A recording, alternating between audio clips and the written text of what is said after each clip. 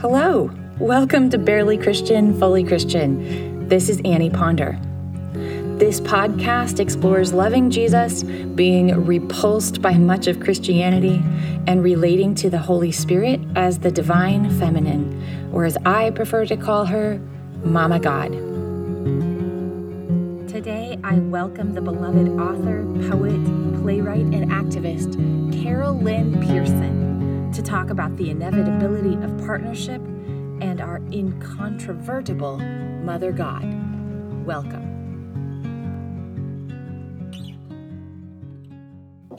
Hello, Carol Lynn Pearson. Welcome. Hello to you, Annie. Wonderful to see you, to meet you, to be with you, to talk with you, to walk with you. Let's go. All of the above. Absolutely. I'm just so thankful you're here. Well, just so anybody listening or reading can get a little bit of information about who you are in case there's someone who doesn't know about you. I don't know, maybe just a couple of people left on this planet. Let me read your bio here. This is Carol Lynn Pearson, prize-winning author, playwright, performer, speaker. She began her writing career with a book of poetry, Beginnings, which ultimately sold over 125,000 copies. One of her best-known books is Goodbye, I Love You, the story of her marriage to a gay man, their 4 children, divorce, ongoing friendship, and her caring for him in her home as he died of AIDS. This work put her on the Oprah Winfrey Show and Good Morning America with a feature in People magazine. A one-woman play she wrote and performed over 300 times, Mother Wove the Morning, dramatizes the story of 16 women throughout history in search of the female face of God. The play received an award from Booklist as one of the top 25 videos of the year. A recent book is Finding Mother God, Poems to Heal the World, which, by the way, that's the book that introduced me to this wonderful woman. She is also the author of 6 holiday books, notably A Stranger for Christmas, which I have on order, by the way. A lifelong study of consciousness, spirituality, and synchronicity led Carol Lynn to write such works as Embracing Coincidence, The Lesson, and now The Love Map, Saving Your Relationship and incidentally saving the world. She has a Master of Arts in Theater, is the mother of 4 grown children, and lives in Walnut Creek, California. Learn more about her at carollynnpearson.com.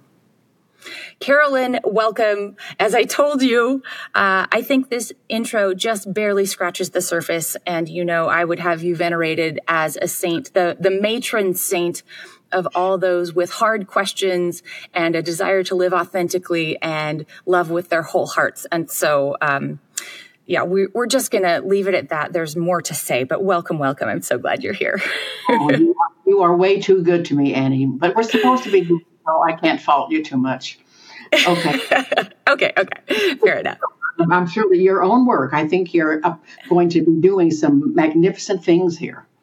Well, I am hoping to continue what you have begun and you're not even done. And so let's just start right there with your latest project. You want to talk about Diary of a Mormon Feminist.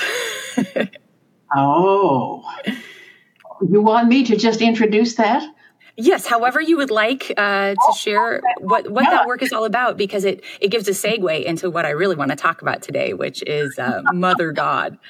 Well, you see, I became addicted to diary keeping when I was a senior in high school, and that was back, are you sitting down, in 1956. And I just have a box of all of these handwritten diaries because that was the place for me to put my thoughts, a place to put my words. So I just was so devoted to doing that. And I think it was useful to me ultimately in so many, many ways. But there's really hardly anything significant that has happened to me or anything major that I've thought about that is not recorded in those books. And of course, I switched over to typewriting because, it takes such a long time to write out by in longhand. So I have, these thousands and thousands of pages that I thought, after I die, there will be some historian, some dusty historian that might want to take a look and see about, because I recorded a bunch of interesting stuff religiously, of course, in my own life. But it occurred to me last year, maybe I should be the one to do that. And so I felt really called to do that. So I have been skimming through all of the diaries, and I had just a book in mind, but it's becoming larger than that. I don't know what it'll be, a multi-volume thing, or maybe just an archival piece that will be available somewhere. I don't know. At any rate, the title of it is The Diary of a Mormon Feminist, subtitle, My 65-Year Frontline Mission to Convert Patriarchy to Partnership. Yes. Well, that's what that is, Annie. Yeah. I'm just so excited about, I can't make myself get up from my desk. I just think, let me just do another 20 minutes, and because it is so fascinating to me. Mm-hmm. And so anyway, that's that. You take it from there. Well, that's that. And that's a great introduction. And I have been so delighted you've invited me to be a fly on the wall as you're writing this, and listen in from a perspective, not being a member of the, you prefer the title Latter-day Saints today, right? Although you call it Mormon in the book, because that's what... all during the time that I was writing it, everybody knew this as the Mormon Church. Right. In the last couple of years, there's been a strong emphasis to try to change this in people's perception and in that of the members to the Church of Jesus Christ of Latter-day Saints. Okay, right. Thank you. So we'll try to stick with that. I like to know what people and entities like to be called. So, but as somebody not from that faith, listening in and occasionally offering insights, I have been so delighted to go along with you in your journey. And right now, what is it? We're up to 1994, I think. We just finished 1994. Whoa. Whoa. And what a journey I am witnessing. It has been thus far, and I am sure it will not disappoint as you continue to unfold the next steps. You talk and write and speak and live the search for partnership, the divine partnership, instead of the dominator model. I'm borrowing language here from, is it Ryan Eisler of The Chalice and the Blade? Yes. She's famous for using that language. Yes. And I've learned about her through you, and so I've read her works, and I understand you've met her, and you two have had some conversation. Yes, she came to see my play. That's right, she did. She invited me over to the first International Partnership Conference on Crete. So yes, Rianne is one of the, yeah. Absolutely. That's right. I'm remembering that now. And so what her work has been about is certainly very parallel to what your work is about, which is helping the world rebalance in partnership instead of dominator model. Would that, is that a good summary, would you say? Does that hit the mark? Yes. Yes. And you're doing this from your corner of the world, and the light that you have shined so far reaches all the way around the globe, as far as I know. Wow. So I'm just really thrilled that you're there doing that work. And so what I've written that I really want to get to in this conversation is overall, the 30,000-foot view. Can you summarize for us what happens when the feminine, and let the listener understand we're not really talking about, biology here. We're talking about the grander themes here of femininity and masculinity. So what happens when the feminine comes into equal partnership in power and worth and regard? What do we see in the world, in our own lives, in our relationships, when there is that partnership balance instead of the dominator model? Well, we sort of have to conjecture. We have certain things in history that point to what it should feel like and what it does look like.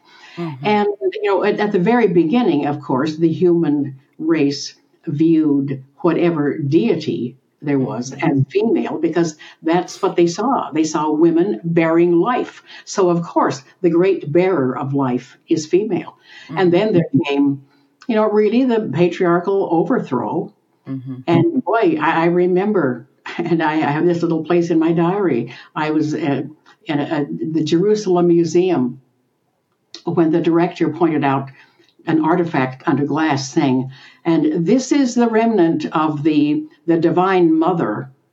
And this is why the Old Testament is so hard against women to replace the female deity with the male deity.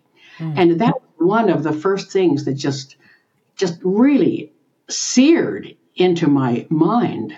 And then, for centuries, of course, we have the patriarchy, often at its worst possible permutation of all of the horrors, all of the wars, all the witch burnings, and then started the women's movement. Way back a couple of centuries ago, things started to move, and so here we are now, not really having an idyllic a picture of what used to be that we can reclaim, because I think it hasn't happened quite yet. We have seen, and in Rianne's book, she talks about a partnership society that for a time seemed to be evidenced on Crete, where the graves were equally honored, and men and women together participating in civilization. But we're the ones who have to create what it's going to look like when we have real partnership. And all I know for sure, listen, I'm not sure what it will look like, but I know truly what it will feel like.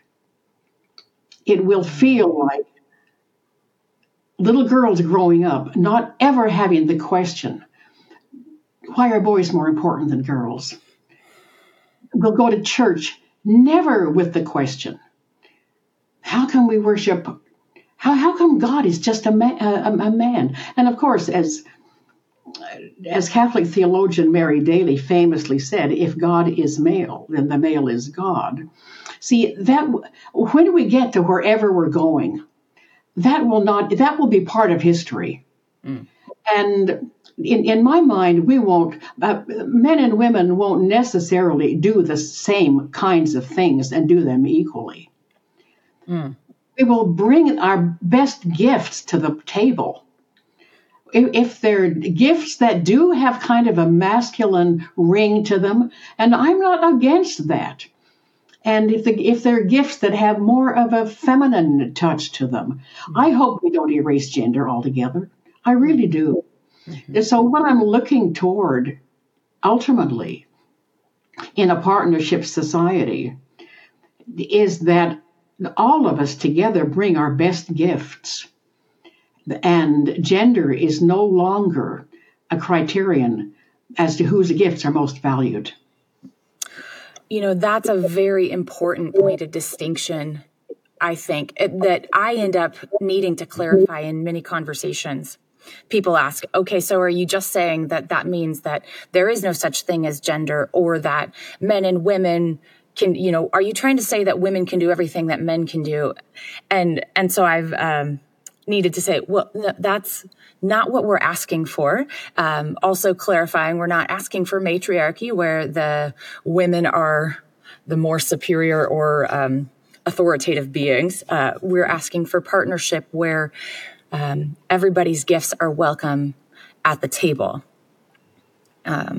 Not that I can do everything that my husband can do or some such thing like that, but that we are equal in worth and power, that we get the same sway, that we are regarded as equally important. Right. And Annie, can we even just begin to imagine what today's world would look like if women had a seat at the table where all major decisions are being made? What would the Middle East look like at this moment? We can only imagine. Yes. But it could not look any worse. The worst of patriarchy is so horrendous. We can hardly even speak of it. We can hardly even. And that's what I've been thinking about so much lately. We have got to find our way back to balance and harmony and invite in the feminine in all forms. Or we're just going to destroy our whole selves, our planet, ourselves, everyone. Right. One question. Go ahead. Mention as you did, about destroying our planet. There's something to the fact that we have, when we call it Mother Earth, it sort of presents itself as a positive complement to the Earth. But in another way, men have, and mostly men, have utilized the Earth as their object. They have objectified the Earth, as often women are objectified. It's there for their use. Yeah. Right. You even hear terms about raping the Earth, just taking all of the resources out of the soil and not replenishing and not going about it in a sustainable way. That's really that's what's gotten us to the place we're in. Yeah. I was thinking about, and I want to have you read some of your poems that so artfully describe what we're talking about. As I was thinking about how, you're right, we can only conjecture, we can only imagine what it looks like for the feminine to come fully into view here and now and what that will do for our world.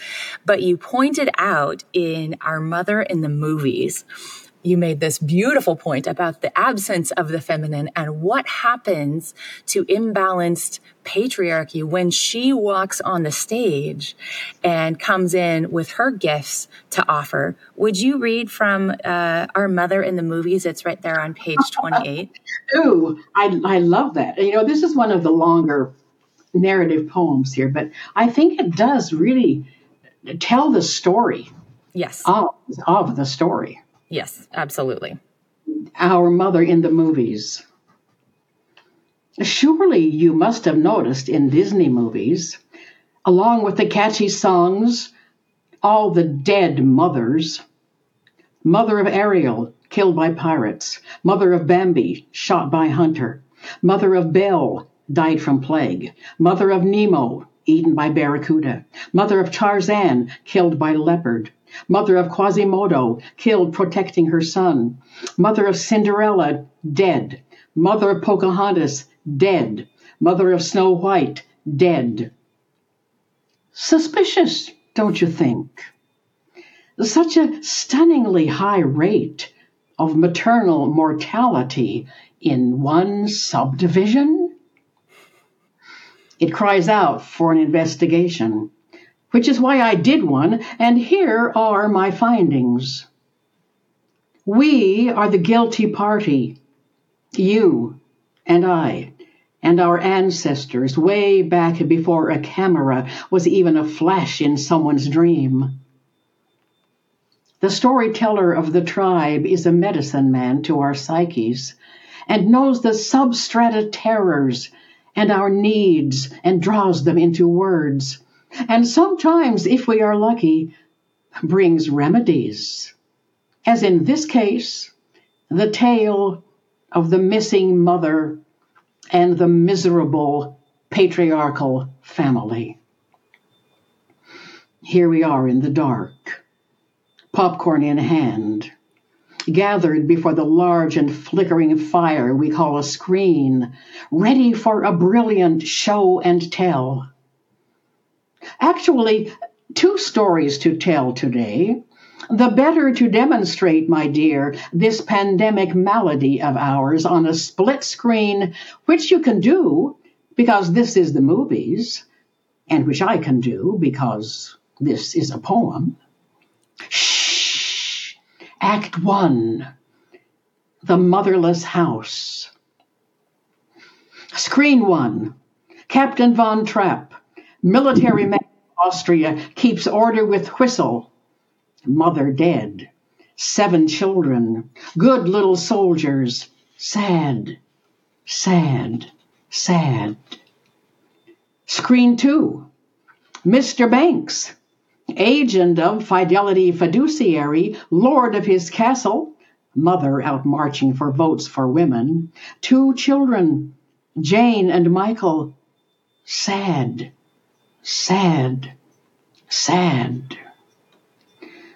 What can help but heaven?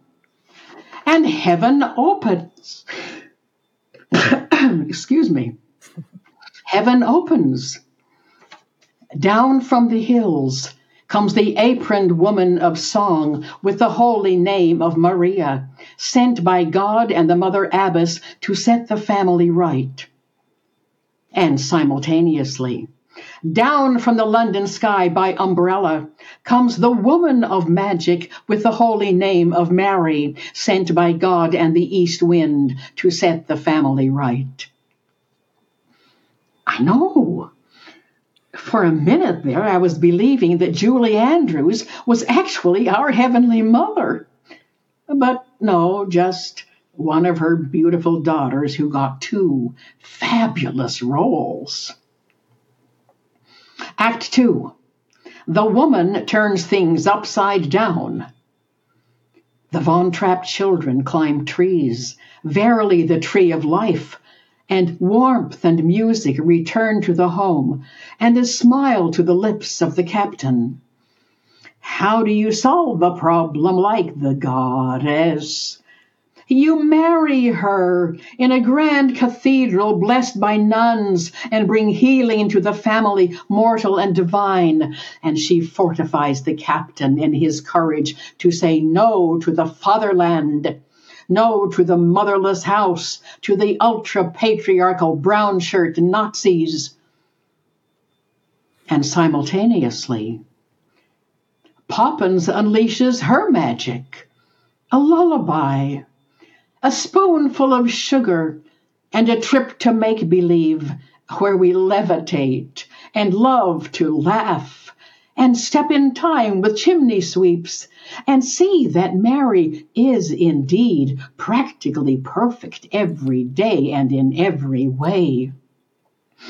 And we want to feed the birds with our tuppence rather than invest it in corporations, amalgamations of the highly patriarchal Fidelity Fiduciary Bank. Act 3.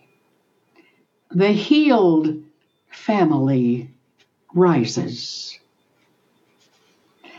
And now, in this dark theater, we celebrate as we see our way, feel our way, with the family Von Trapp stumbling and rising, climbing the high green mountain, up, closer, ever closer to heaven. And look, the Banks family flying the kite repaired by father's own hands and trailing mother's votes for women banner, useless now except as a tail to stabilize the kite as it rises up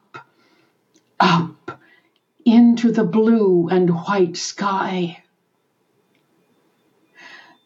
And our communal psyche stirred by the storyteller of the tribe, whispers to the full theater, yes, yes, something holy just happened here.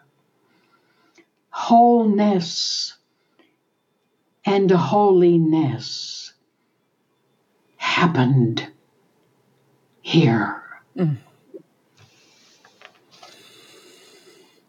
Mm. And that's true, you know? That is so true.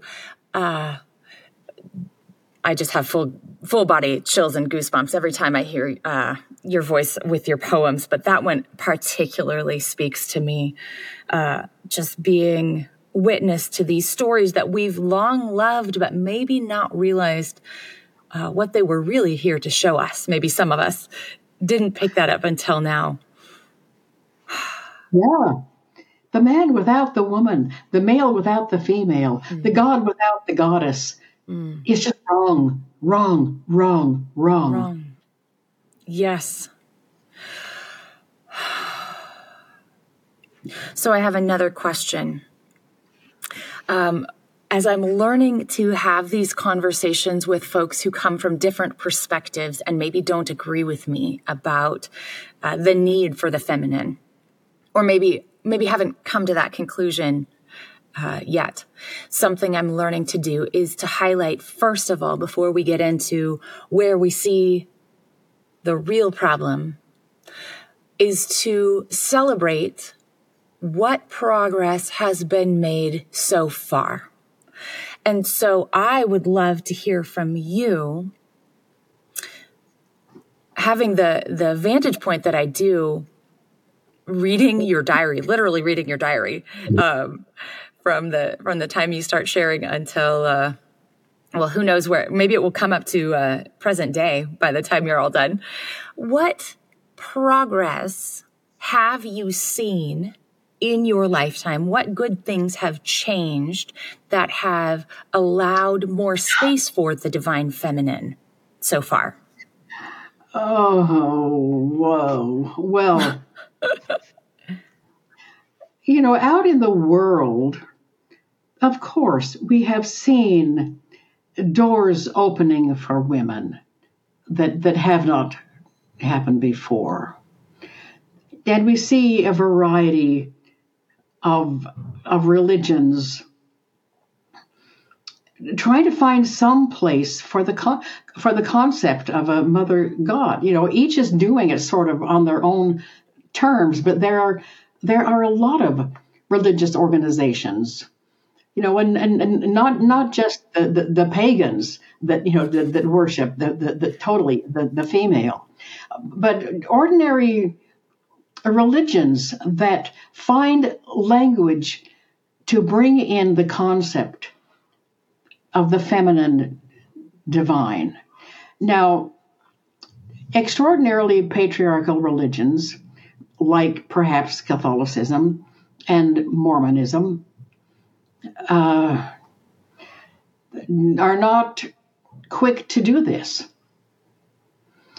And, you know, I'm pleased to see the little steps that I see in the news of the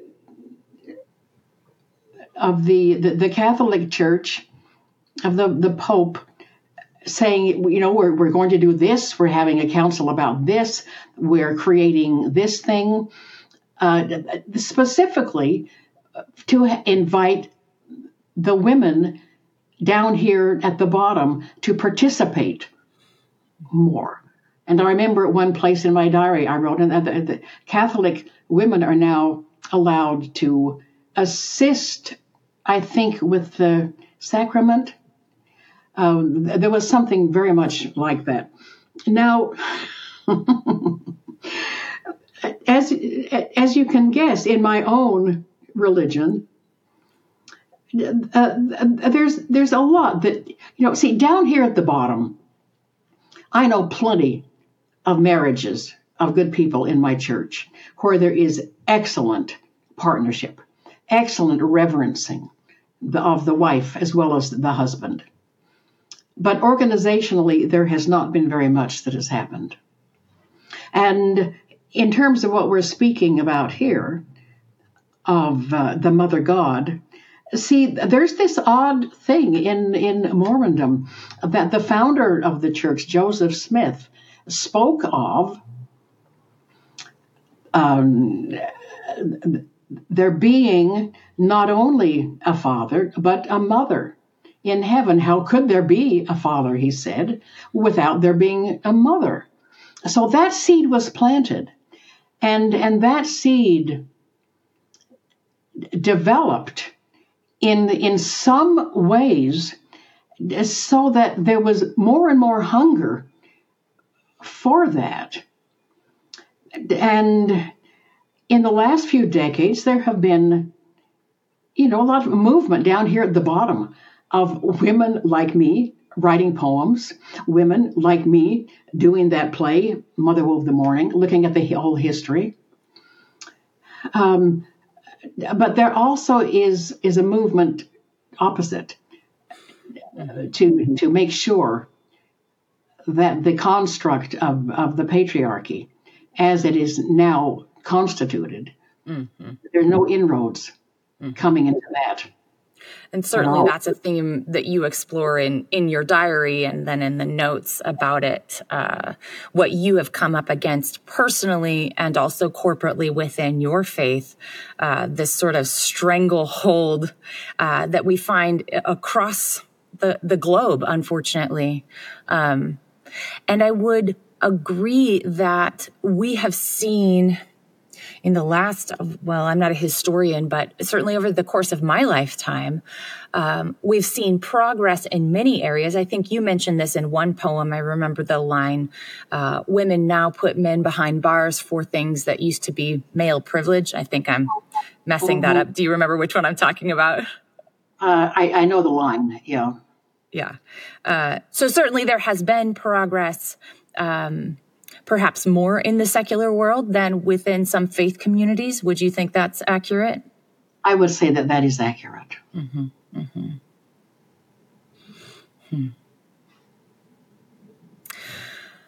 Yeah, and we have a long way to go.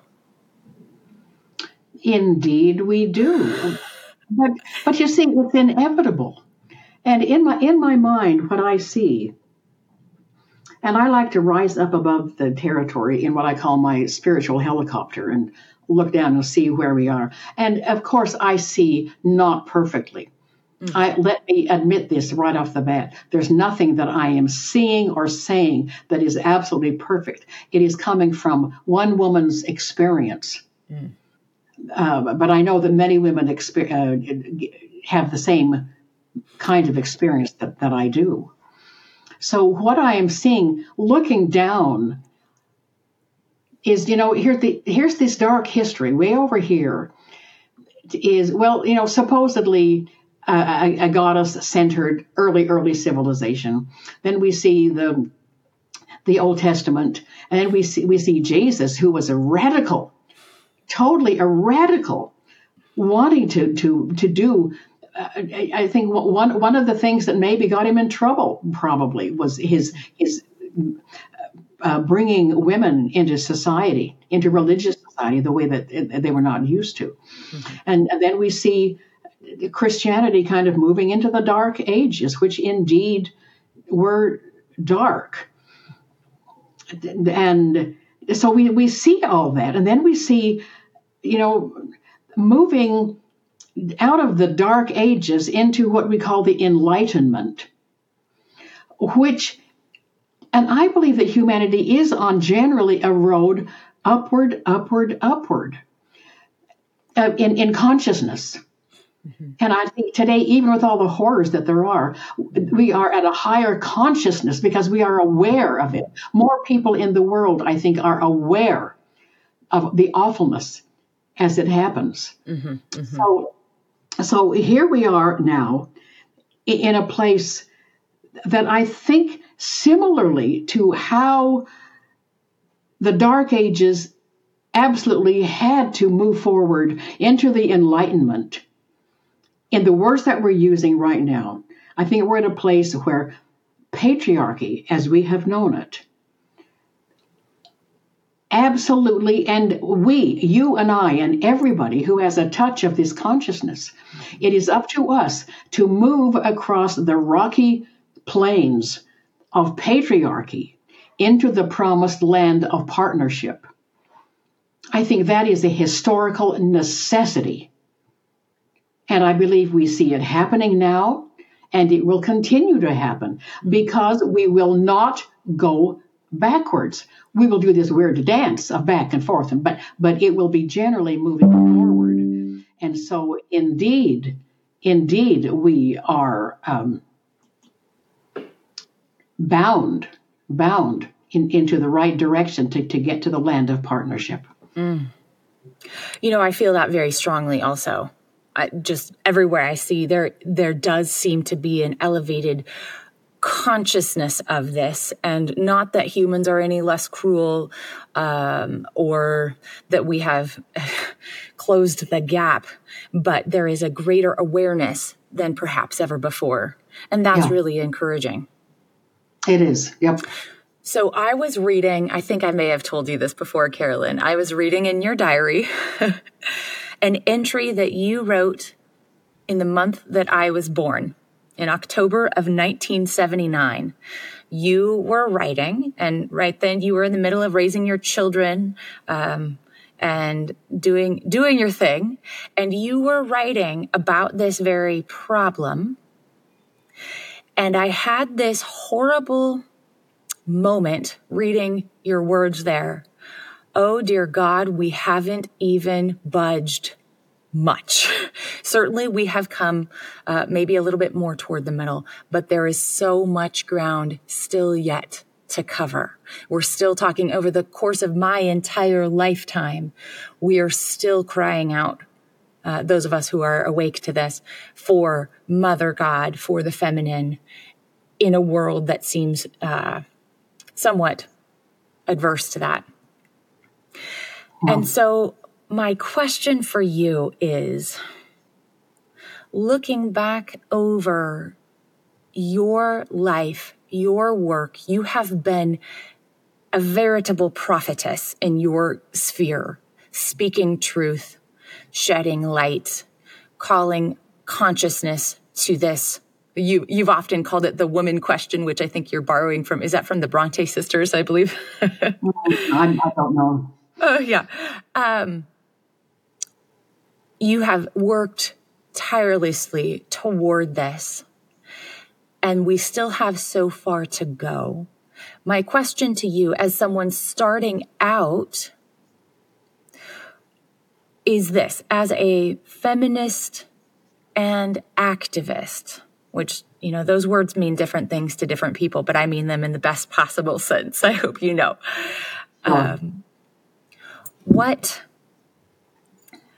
What words of advice, wisdom, caution would you have for someone trying to affect the same change that you have worked to change your whole life? Is there something you wish you had done more or less of? Is there something you hope to see more and more of us doing now? Mm-hmm.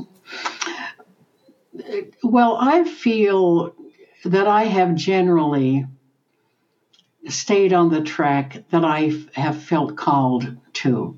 Mm-hmm. Most of my close feminist Mormon friends have totally dropped out of the church. I continue to participate, and I am highly valued in my own local congregation, which we call a ward. Mm-hmm.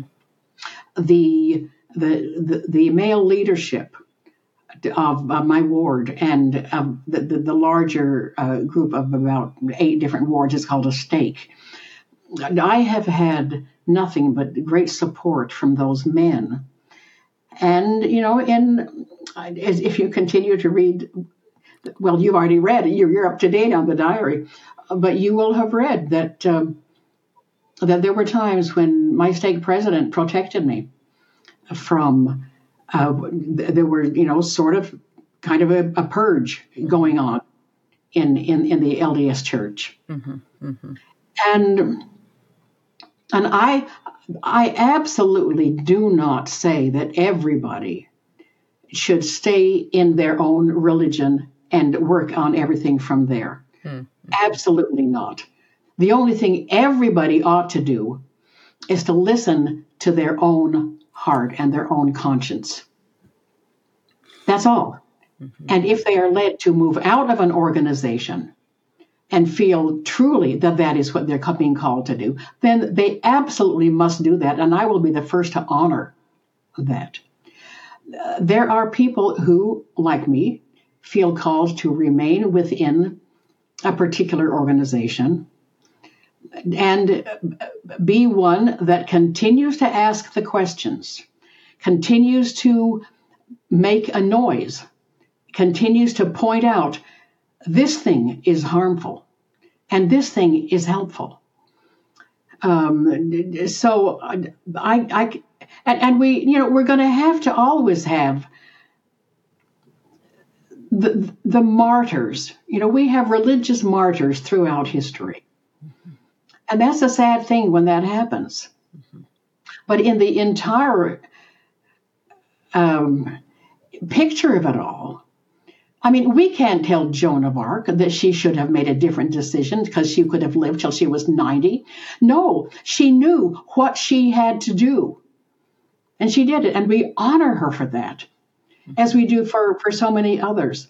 So the only absolute that I know is that every individual must absolutely come to terms with who they are and how they relate to whatever organization they're in, or to the ethos of, if they're not in an organization, how they interact with the whole personality of the society as it exists at the moment. And then we just move forward in that path, and whatever happens to us because of that, so be it. Mm-hmm. But it will be a contribution in the long run. Mm. Because those of us who are involved in this work, I think none of us has the question of, is this important or is it just nothing? Mm. We know how important it is. Mm-hmm. And so to have a vision that this movement to bring about partnership of men and women in society, in religion, and in our view of heaven, that is absolutely essential and is good. And I just thought of this poem right here that I want to read, if I may. I was going to ask if you had one that corresponded to this. This is true. Paradigm shift. Mm-hmm. After 359 years, the Pope acknowledged that heretic Galileo was right, and the sun does not revolve around the earth. How long will it take men of the earth to acknowledge that we heretic women are right, and the female does not revolve around the male?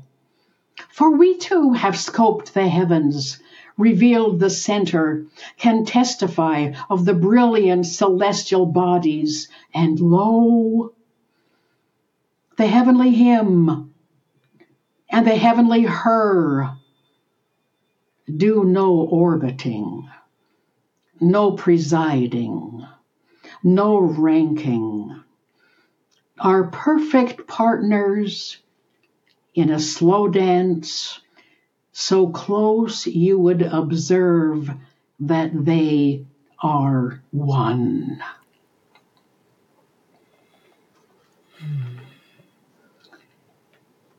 I think it's hard for our mind to comprehend such a perfect partnership. When I have conversations with folks about this, I often hear, as I'm sure you do, well, there can only be one captain of the ship, or there's only one expert in the room, or any number of these metaphors. And there can only be one eye, right? Well, that's a good point. I'm sorry. Go ahead. No, I was just going to ask, how do you respond when you get that? I think you just told me. be best if we only had just one hand. It would have been better if we only had one leg. Okay, go ahead. Well, no. We are born male and female for good reason. Mm-hmm. Okay, go ahead. Yes. No, that was just my question.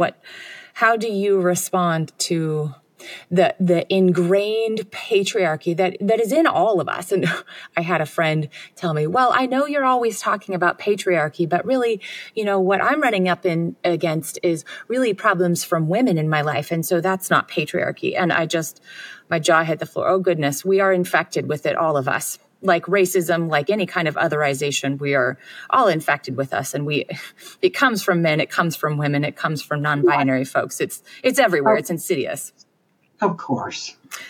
And I just, I get a little bit riled up about that. But I wondered, what do you say about this? And I think I'm going to borrow that. Well, do you have one eye instead of two? And perhaps our very nature is reflective of this dance of both the God and the goddess, or whatever language works to express this divine partnership that you talk about.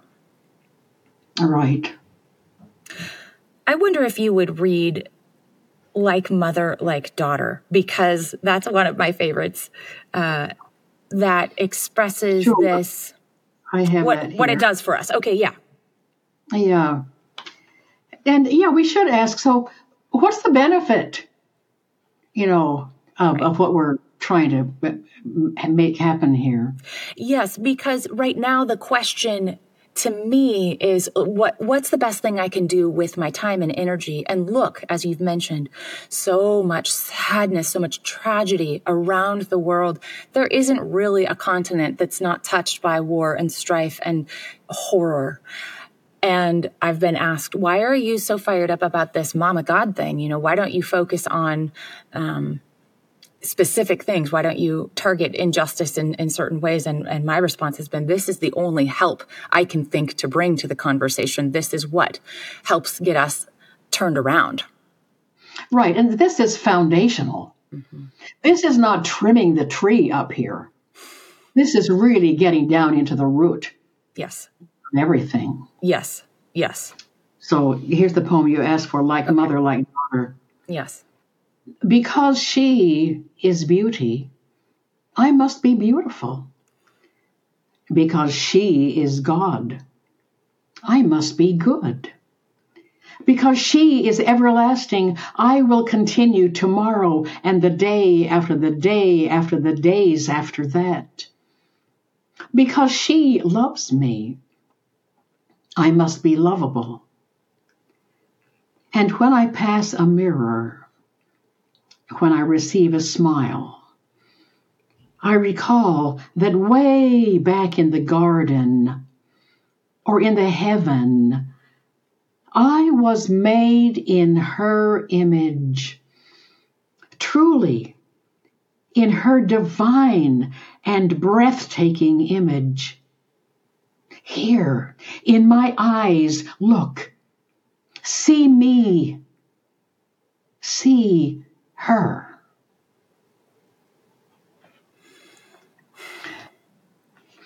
Now, Annie, I know there are a lot of women, and I speak to them all the time, who do not see any kind of a problem in addressing God only as Father.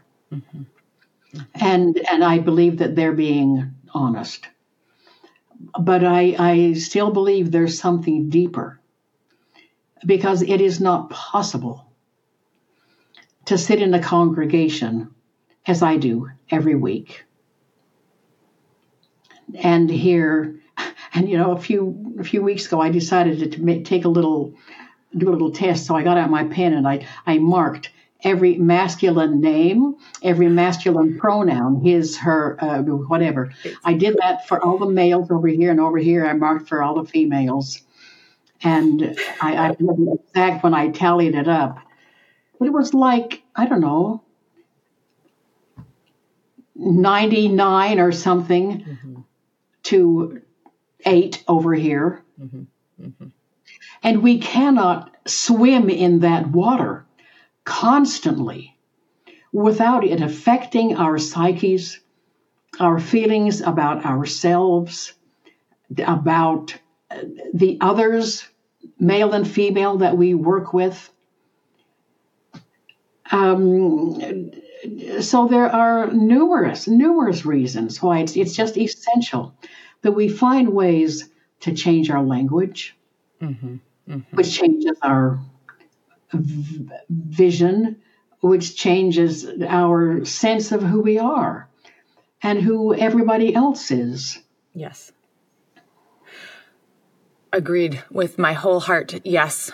When I started, I don't know if I've shared this with you, probably, over a decade ago, I had a conversation, that's weird to say, with God.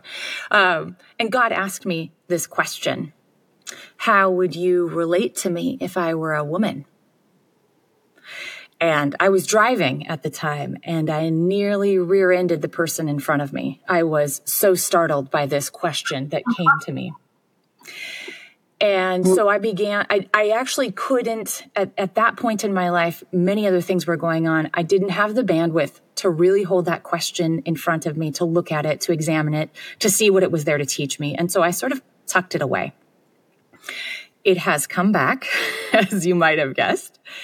And as I have embraced the question and begun to ask more questions that come out of, and begun to find evidence within the Hebrew scriptures, the Christian scriptures, by that, of course, I mean the Old and New Testament, other writings, other saints of old talking about the divine feminine. And then, of course, revolutionarily finding the good Saint Carol Lynn Pearson to illuminate my path. Suddenly, something within me, something very primal, has stood up, and it's been hunched down and clenched and closed my whole life. And it feels like a blossoming, because now I am invited to see my own self as made in God's image, where I never had the permission to do that before, growing up within a very patriarchal sect of Christianity. Always thinking, okay, we are made in the image of God, but God is all male. And so the femininity within me never found its root in God. And I am just discovering the damage that did to me, to not know that I too am made in God's image, and that God is so pleased with my femininity, and it's not a secondary thought. And that has changed everything for me. And so that's what led me here. Wow. Yes, that's very powerful, Annie. Thank you for that. Yeah. Yep. Well, I'm just so glad that there are folks like you and me asking these questions, and there are more and more, because this is not going away. This is not going away, and I think you're right. It is inevitable. It is the lifting of our collective consciousness, and you and I are here to do maybe some of the sifting around in the dirt and illuminating where this can grow and Absolutely. flourish. And, see, what I know also is that there are a lot of men who totally understand this. Mm-hmm. In my own church that I attend, there are a lot of men that I can talk to and who honor my work in this, and who totally understand that this is where we have to go. Mm-hmm. That's been surprising for me as well. That's been something I've experienced. This is everyone, not just the women rising up. Although I will say, we really need men to voice this very loudly, because just the women bringing this to the front, we need help. We need help from our brothers who are willing to say, hey, yeah, this is imbalanced. It does take a mother and a father always to have a baby. Let's think about this logically for a moment.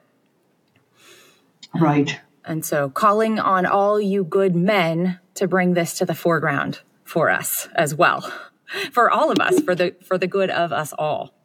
Indeed, yes. Yes. Well, Carol Lynn, do you have one more poem you'd like to end with as we come to a close here? Golly. I'm certain that I could find one. 2 images of the one God came to my mind, but if there's something else you'd rather, what page I is love that? all of you. That's 137. Oh, yeah, that's right. Yeah. 2 images of the one God. After the Sabbath reading of the Holy Book, Grandfather, the rabbi, looked at his 2 grandchildren and smiled. Hannah frowned. Grandfather, she said, why is God always him? Why is God not female? Grandfather's eyes brightened and he said, but he is. If you look for what hides in plain sight on these pages, you discover that our God is a mother who conceived us, gave us life, a God with a womb who cries out with labor pains, a nursing God who suckles us, a comforting God who gathers her brood under her wings, a God who defends us like a mother bear, a God who hovers over her young like an eagle. Hannah smiled. Daniel frowned. Then he said, so God is not male? Grandfather laughed and replied, but she is. Our God is a father who loves and forgives us, a potter God who forms our clay to good purpose, a God who is a king in whom we put our trust, a warrior God who will fight for our good, a God who is a husband, faithful and kind, a shepherd God who leads us in righteous paths. The children studied their grandfather, the rabbi, for he often spoke in riddles. Now his voice became serious and mysterious. In the beginning, God created us in God's own image. God's female image and God's male image together manifest the miracle of our God who is one. And you, my darlings, are beautiful and equal images of God. Hannah smiled. Daniel smiled. Grandfather, the rabbi, smiled. And God smiled.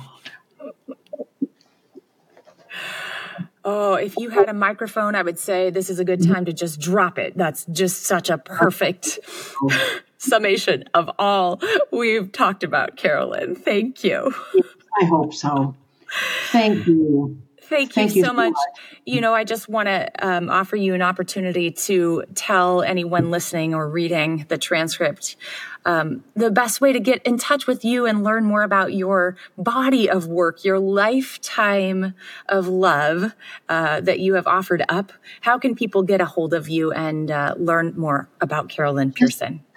Go to my website, carollynnpearson.com. All of my things are mentioned there. You can purchase at that website. You can purchase all of my things, and I will sign them for you personally, or to whomever you're giving them, and send them to you. And you can also, of course, get many of my things from Amazon. Yes, because some of your things are not in print anymore on your website. Sadly, things all go out of print, don't they? But I find them on thrift books if I can't get them from your website. But anyone listening and wanting a good place to start, it's a yellow volume of poetry called, I just almost called it your poem, Finding Mother God, Poems to Heal the World. That's a beautiful place to start if you're looking for this. And I must just also invite people again to understand about this one-woman play that I did. Yes. That is available only at my website. I have a professionally made DVD of this play, of me performing 16 women throughout history in search of the female face of God. And it comes in a little package of the DVD and the book that has photographs of all of the different women that I play and the entire text. So this is a powerful look at history. Yes. Chilling, powerful, poignant. I cannot recommend this play more highly. And if you don't have a DVD player, there is also an option to stream it digitally. So don't let that stop you. If you don't have the technology for that, you can still enjoy Mother Wove the Morning, which Right. I'd like to see on Broadway, actually. I'd like to see this have a comeback, Carol Lynn. Hey, take it and run. In my spare time, I'll see what I can do. Yeah. Oh, thank you, my friend. Many blessings on you and the work that you are continuing to bring. Thank you. Oh, and many blessings on you, Annie, and on all of us who are called to this journey. And I think every one of us who has a consciousness that says, "Oh, there's something there, isn't there?" Mm-hmm. We are all called to the journey, and I really believe it is an absolute journey that must culminate in partnership. In partnership. And so it is. And so it is. Thank you so much for tuning in to Barely Christian, Fully Christian. If you'd like to get a hold of me, find me at my website, barelychristianfullychristian.com or annieponder.com. From there, you can connect with me on Instagram or Facebook, sign up for a newsletter, or get in touch with me and let me know how this episode has affected you. I'd love to hear from you. The artwork for Barely Christian, Fully Christian was lovingly created by Lauren Leith of Little Moon Market. You can find her on Instagram if you'd like a beautiful moon of your own. This gorgeous song by Wynn Duran and Paul Craig is called Banks of Massachusetts. Enjoy.